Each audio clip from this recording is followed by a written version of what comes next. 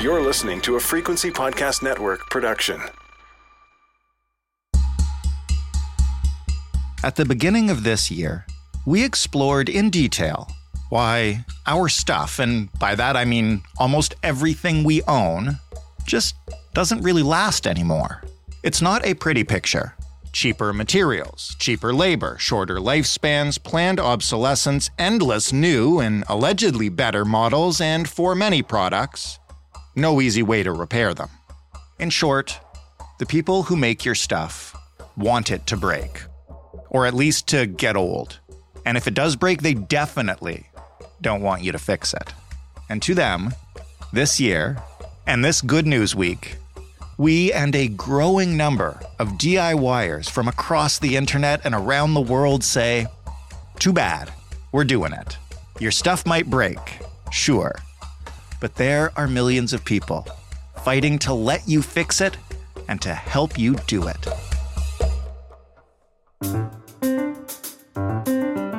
I'm Jordan Heath Rawlings, and this is Good News Week on The Big Story, where we bring you, hopefully, a little light before the holidays. Ali Volpe is a senior reporter at Vox who wrote about, well, how to fix your stuff. Hey, Ali. Hi, thanks so much for having me. You're very welcome. I will start by asking you just why does everything I own and you own and we own feel so disposable these days? Yes, it is totally not in your head either. My colleague Izzy Ramirez wrote a wonderful piece earlier this year, sort of documenting the downturn in quality that you've been noticing. And what she found in her reporting was that this sort of planned obsolescence where products are phased out of fashion sort of conditioned people into wanting the newest thing. We sort of think because it's new, it must be better, which is not often the case. And then there's also this sort of cultural, social pressure to buy the newest, quote unquote, best thing. Social media sort of exacerbates trends. Fast fashion, haul content. I don't know if you've seen any YouTube videos where people are sort of going through their haul of clothing that they just bought, but it just encourages people to buy and buy more. The Wall Street Journal actually reported in 2019 that American shoppers are buying 5 times more clothing than they did in 1980. Wow. So we're sort of just like conditioned to want more all the time. But here's my question. Even though it's cheaper, does that mean that they truly just have to go when they're damaged? It almost feels like we should get rid of them, but do we have to? Right. I would say no. Generally, like among the experts I talked to, a good rule of thumb is like if it's going to cost you more to fix your thing than to get a new one, maybe you should consider getting a new one. But I was so surprised to learn that like there's so many things that we have that we actually can fix. And it's cheaper than getting a new thing and better for the world than getting a new thing. Do you think that's something that people just used to understand that we kind of forgot along the way, that you can fix these things? Yeah, like I talked to, folks who are a little bit older than me and in interviewing them and reporting for this story that I wrote about how to fix your stuff. And so many of them were like, yes, when I was growing up, I used to fix my own clothes. Even my mother would say, if she would get a hole in her jeans, they would mend it. It wasn't like you would just run out to Macy's and get a new pair of pants. So I think there has been a bit of a cultural shift where because it's gotten so easy to just go to the store, order online, get that thing that you need, and because it is relatively inexpensive, it feels just way more accessible to get that new thing. Like, oh, I've got a hole in my jeans, time to get a new pair of jeans, which I don't think there's generally anything wrong with thinking that way. I think, if you've worn your pants to a point where maybe you want another pair, I think that's fine. Sure. But just the sort of like, we need to wear something new every season, or if you've worn it twice, it's no longer good. I don't think that is necessarily the best way to be thinking about our stuff. Let's leave fast fashion aside for now, because I think we can both agree that it's kind of the cheapest example of what we're talking about here. But in terms of larger products, or I guess not physically larger, but more complex, like some of the electronics we have now, there is, I guess, an entire movement that is pushing towards a more DIY approach to maintaining these items. Can you explain briefly, because we have touched on it on this show before, even with Izzy, but explain the right to repair movement and the momentum it is gathering. Yeah. So right to repair, pretty straightforward. It's the idea that we should be able to fix our stuff. There should be more transparency into repair manuals or like greater access to parts and tools and product design that allows for self-repair. That, if we have something and it breaks, you don't need to take it to someone else to fix it unless you really want to. And that's both in changing legislation and attitudes of, some of these companies that maybe make it really hard to fix your stuff, that you actually have to destroy the product to get into it. And so this goes for like individuals who want to fix their stuff. And if you want to take it to someone else, like a kiosk in the mall to fix your things, so you don't need to like go to the Apple Genius Bar, for example, right, to get a new phone or a new screen. There is, near my house, an appliance repair shop. And it seems so quaint to me, like something out of another era, like where you would go to bring your toaster or your coffee maker or whatever. But they are licensed only to repair certain things, I found out. And there are other things that they just, I guess, don't have parts for, I don't know whether it's the manuals or whatever, or they're not allowed to repair them without affecting their warranty. How did we end up in this place where repairs are seen as proprietary rather than something that you could do to the item that you purchased and you own? Right. To go back to the example of electronics, like I know a lot of people want to, jailbreak them or modify them. And it is technically legal, at least here in the States. But a lot of these manufacturers make it so difficult to do that, like through their software updates. So it kind of prevents people from like doing the things that they want to do with their stuff. And I think that's what a lot of the right to repair advocates are fighting against, that no, if you bought it, you should be able to do with it what you want. Let's talk about practically repairing stuff now, because this is what you dug into for one of your pieces in Vox. When you set out to see what can be repaired and what can't and how, what did you expect to find could and couldn't, and did the results meet those expectations? As someone who is like truly hopeless with like tools, string, a needle, electronics, like anything, I anticipated that like you would need an expert to repair most things. Mm-hmm. But I was happily mistaken. There are so many people that I spoke to this story who sort of like bolstered my own confidence in just sharing that like everything from refrigerators to like beloved baby blankets have DIY fixes. Like if you have the patience, that's really all it is. Granted, some of the electronic stuff is a little bit more difficult. You might need to outsource, some tools or some parts, but there are tons of resources online, from YouTube videos to iFixit, which has a ton of guides to fix primarily electronics, but they have stuff on vacuum cleaners, other home electronics. They just kind of break it all down and give you the confidence to fix your stuff. Do you think that people understand that they can fix that stuff? And if not, why don't they? Right. I do think with some products, people assume that there is nothing they can do. Like if you crack your phone screen, and I definitely am one of those people, it's like you think you have to take it to the store to get it fixed.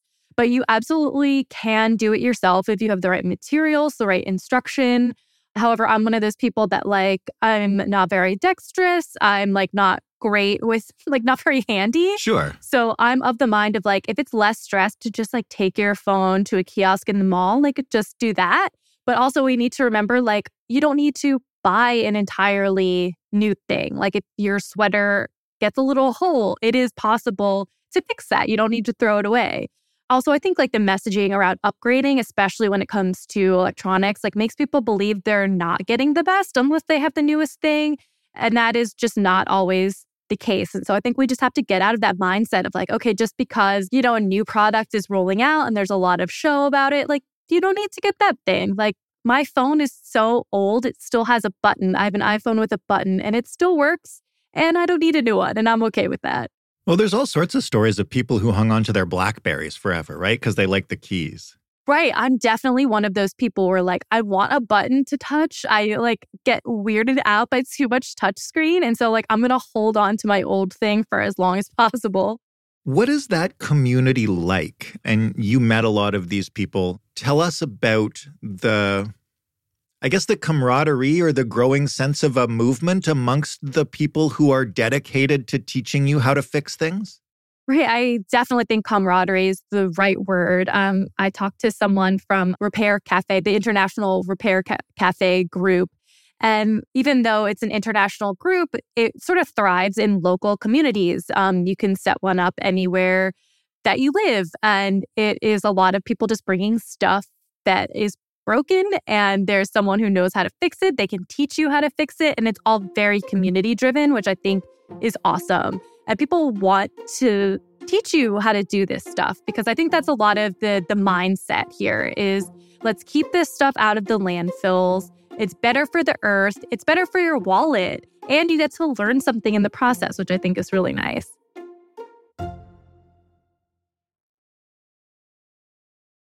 Well, let's do some practical tips then. So that not necessarily because we're not going to teach people how to do it on this podcast, but to show them what can be done and where the resources are to do it. And you looked into, as I mentioned, a number of different kind of categories of products that we often throw out. Let's start with the easy one, which is clothes. We all know that, you need to learn how to sew. For people who came along after they taught home economics in school, that's a brand new skill for a lot of people. How do you learn how to repair your clothes? Yeah, as a person who does not know how to sew, there are a ton of YouTube videos teaching you how to do basic stitches. And that will get you a long way, because pretty much every article of clothing can be fixed in some way. According to the author Erin Lewis Fitzgerald, she wrote a book called Modern Mending. There's one exception, stretchy jeans, those are probably no-go. But just basic stitches, you can, fix a lot of things. There's a movement of visible mending. So you can kind of make your stuff beautiful by putting colorful patches or colorful threads to sort of give it a new personality. But definitely YouTube, Reddit is a great place. And Erin has a Facebook group called Modern Mending Club, which she recommended, where people will ask questions all the time and folks will jump in with suggestions, which again feeds back into that camaraderie community focus.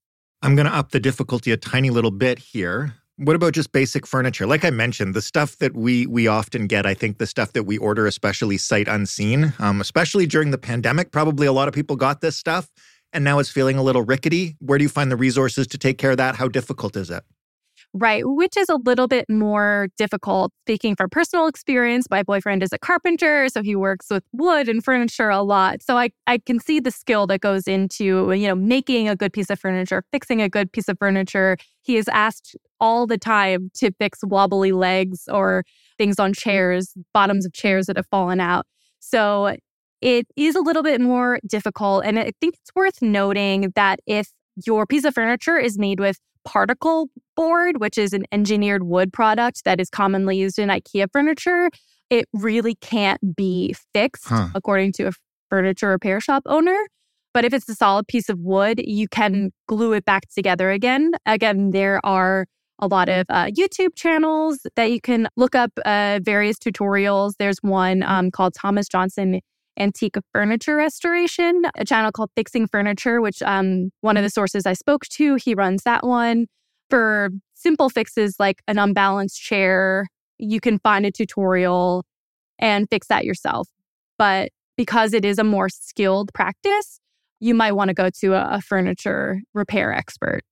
What about more complex stuff like home appliances, which you also looked into? And that's one where I think a lot of people often replace them without realizing, speaking from personal experience multiple times here and many people I know, without realizing that, maybe that old washing machine that makes those sounds kind of ugly and looks ugly, but it's actually way better than the electronic touchscreen one you're going to replace it with. How possible is it to replace those? And can you do it yourself, or is this one where you find the handyman? I think Consumer Reports has a really, really great interactive tool that you can put in, the type of appliance that you have, the year you purchased it, the original cost, and how much a repair would be. And it sort of helps you factor in whether you should just buy a new appliance or try to fix it yourself. A Consumer Reports expert mentioned to me that if like the repair costs are approaching like 50% of what you originally paid to buy it, you might want to consider replacing it. And there are parts of certain appliances like a door gasket on a refrigerator or a dishwasher that are actually pretty straightforward, according to that Consumer Reports expert. So you can, again, look up a YouTube video or there's a website called repairclinic.com, which would help you like diagnose your problem or find source parts. iFixit, again, their guides are incredible. They've got refrigerator, dishwasher, washing machine, vacuum, and other appliance guides. So there are simple things that you can do yourself. Some manufacturers even have support pages for troubleshooting certain problems like noises, like an air conditioner not working super well. Right. But if your appliance is still under warranty, you messing with it could void the warranty. So it's worth checking your warranty and reaching out to the manufacturer just to see if there's anything covered. I would say like that's probably the way to start. And if the instructions for any repairs, like if you are not under warranty and you're on your own, if there's anything that seems like beyond what you can do, you should not feel bad calling up a handyman. Okay, this is the last one I'll ask you about, and probably the most pertinent to most of the people listening. And I'll need you to kind of walk us through what is and isn't permitted or possible because it's really complex. And that's smartphones, whether it's cracked screens or batteries or just, maybe in your case, one that you really like the actual design of and you want to live as long as possible. Where does that right to repair come in? Can you fix it yourself? What happens if you do and you mess it up? Like, walk us through that, what people's options are. Right. According to experts, like there are very few tech products or tech fixes that are outside what the average person can do, which is the plus side. But there's a lot of issues when it comes to how the products are actually made for you to get in there. Right. One example is the original version of the Microsoft Surface laptop required people to like cut a fabric cover if they wanted to like get into the nuts and bolts. So basically you had to destroy the laptop if you wanted to fix it. And Microsoft did take that feedback and they improved the design of the laptop. So now it's like not something you have to like ruin. So if you have access to like a manual, instructions, replacement parts, you can repair it. Again, it sort of goes to the quality of the instructions and the size of the device too. Like one expert noticed, like the smaller the device, the more difficult any fixes may be. But if it's a common thing like replacing a battery, there are tons of guides online. It's not the most difficult fix. Apparently, I have not done this, but apparently it just involves like unscrewing some screws and prying some things out. So it's not too hard. And again, iFixit has like plenty of guides with like beautiful pictures that will walk you through how to do it. And some companies like do have troubleshooting guides for things like screen repair. Apple has repair manuals for iPhone, Mac laptops, desktops. But I think if you've, again, read through the instructions, can't really grasp how to do it, if getting the parts would be too difficult or you just don't feel confident, like you should not feel ashamed to seek out a professional. You've mentioned a couple times, the camaraderie of this movement, like we talked about, but also just there are so many different resources out there, but they all can seem, I guess, a little niche at times that you have to really know how to go hunting for them. But once people find them, they seem to find them really valuable. And a number of these people have, large followings on social media. What would have to change in order for the knowledge of repair and the ethos behind it to be a little more mainstream? I think a lot of the responsibility lies with manufacturers of items across the board to sort of make the repair guides more transparent, make their software easier to modify. And in the US, a handful of states actually have right to repair laws that have, helped make that easier. Massachusetts has one about the right to repair vehicles. Colorado has one about repairing wheelchairs. And this year alone, 33 states and Puerto Rico considered right to repair legislation.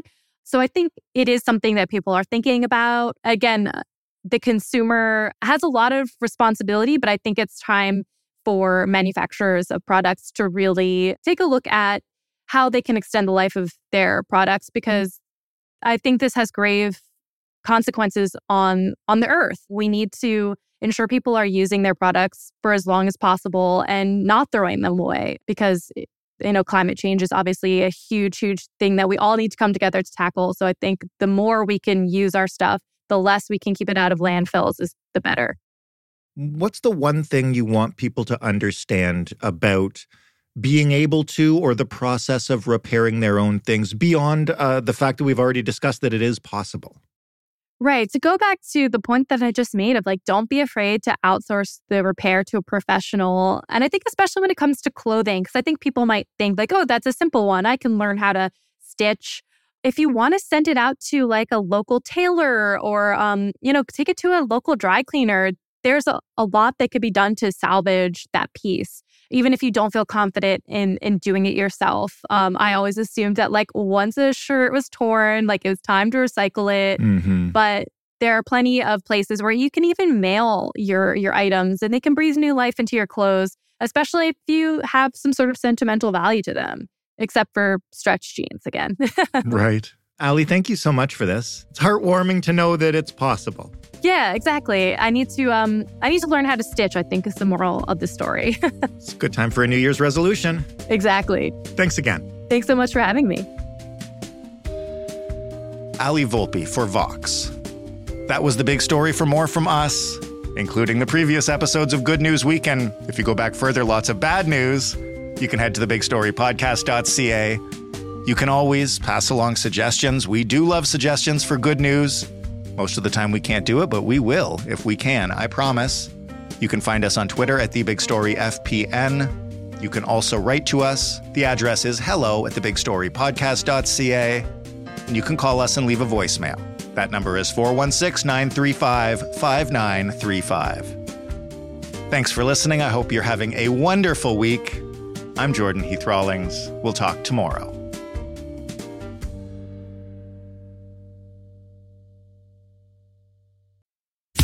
My name is John Cullen, and I want to tell you a story.